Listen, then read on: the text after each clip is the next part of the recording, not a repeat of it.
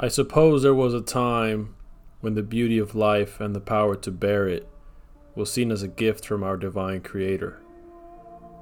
That whatever placed these fully sentient, imaginative beings here on this planet had to be some entity that was greater than us. Is that entity inside, outside, or above us?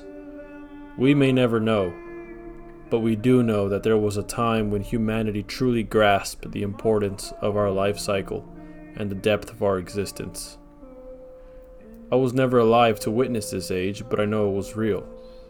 I know it was normal at one point in mankind's history to acknowledge our responsibilities in bringing forth the life that makes this world spin. You see, to understand the magnitude of our life and the souls that power it, we must reframe our outlook. We do not live because the world spins. The world spins because we live. We do not grow because the sun rises. The sun rises because we grow. We do not breathe because the air flows. The air flows because we breathe. We do not advance because the fire burns.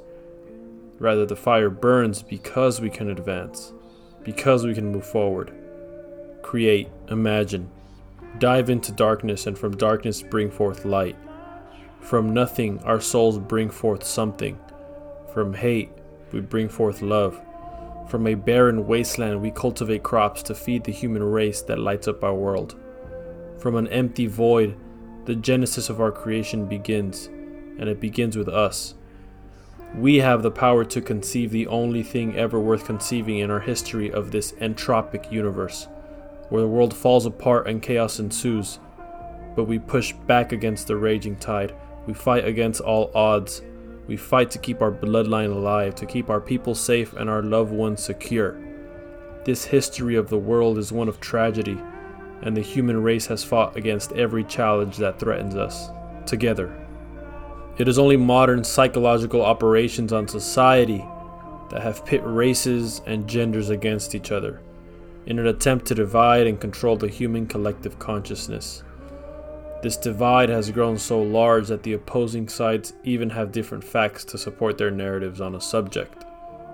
The way to truth is not delving deeper into the information and data. Because where does it come from? Can you trust the source? Can you trust what the source thinks, feels, believes? At the end of the day, you can only trust what you and only you believe. After all, we are speaking of molding our entire worldviews around the conclusion of this inspection. The way to truth is found in quite the opposite direction. Not getting closer to information, but further from it. We are at a point in history where society is experiencing information overload, and this is clogging our ability to think clearly and effectively. Think of water pipes, internet bandwidth, or highway traffic. There is a point of marginal return, where there is too much of what you want. I believe we have reached that point. Vet the information you find rigorously before adopting it into your belief system. Replace your faulty beliefs after careful analysis, and then keep the best information. Step back now. Zoom out with the fundamental data from this world that you have collected and observe the problem from a grander scope.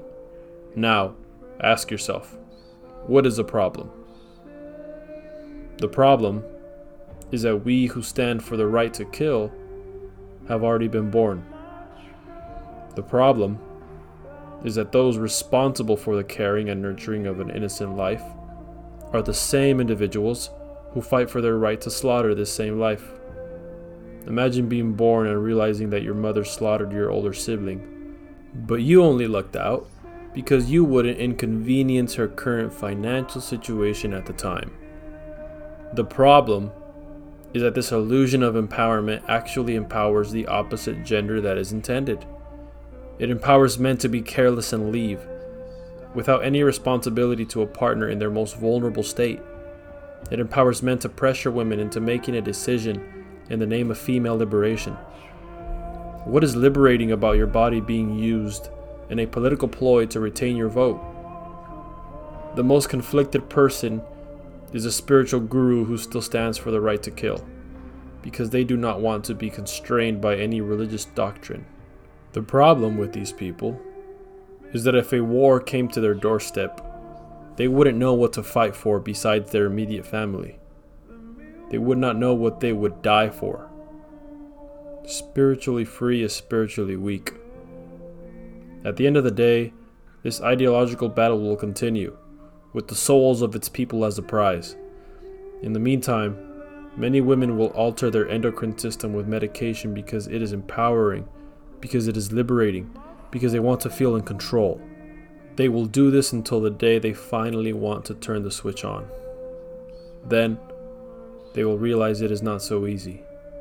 They will realize that they cannot play God, and that their reproductive future is now at the mercy of an entity that is out of their tiny human scope.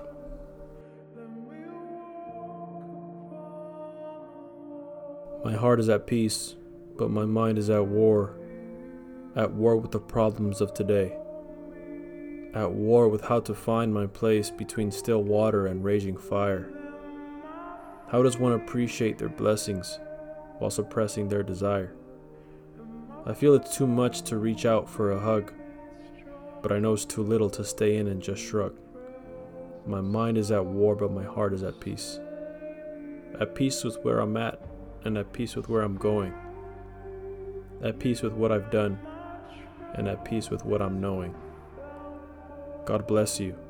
Yes, you. We are reaping what we are sowing.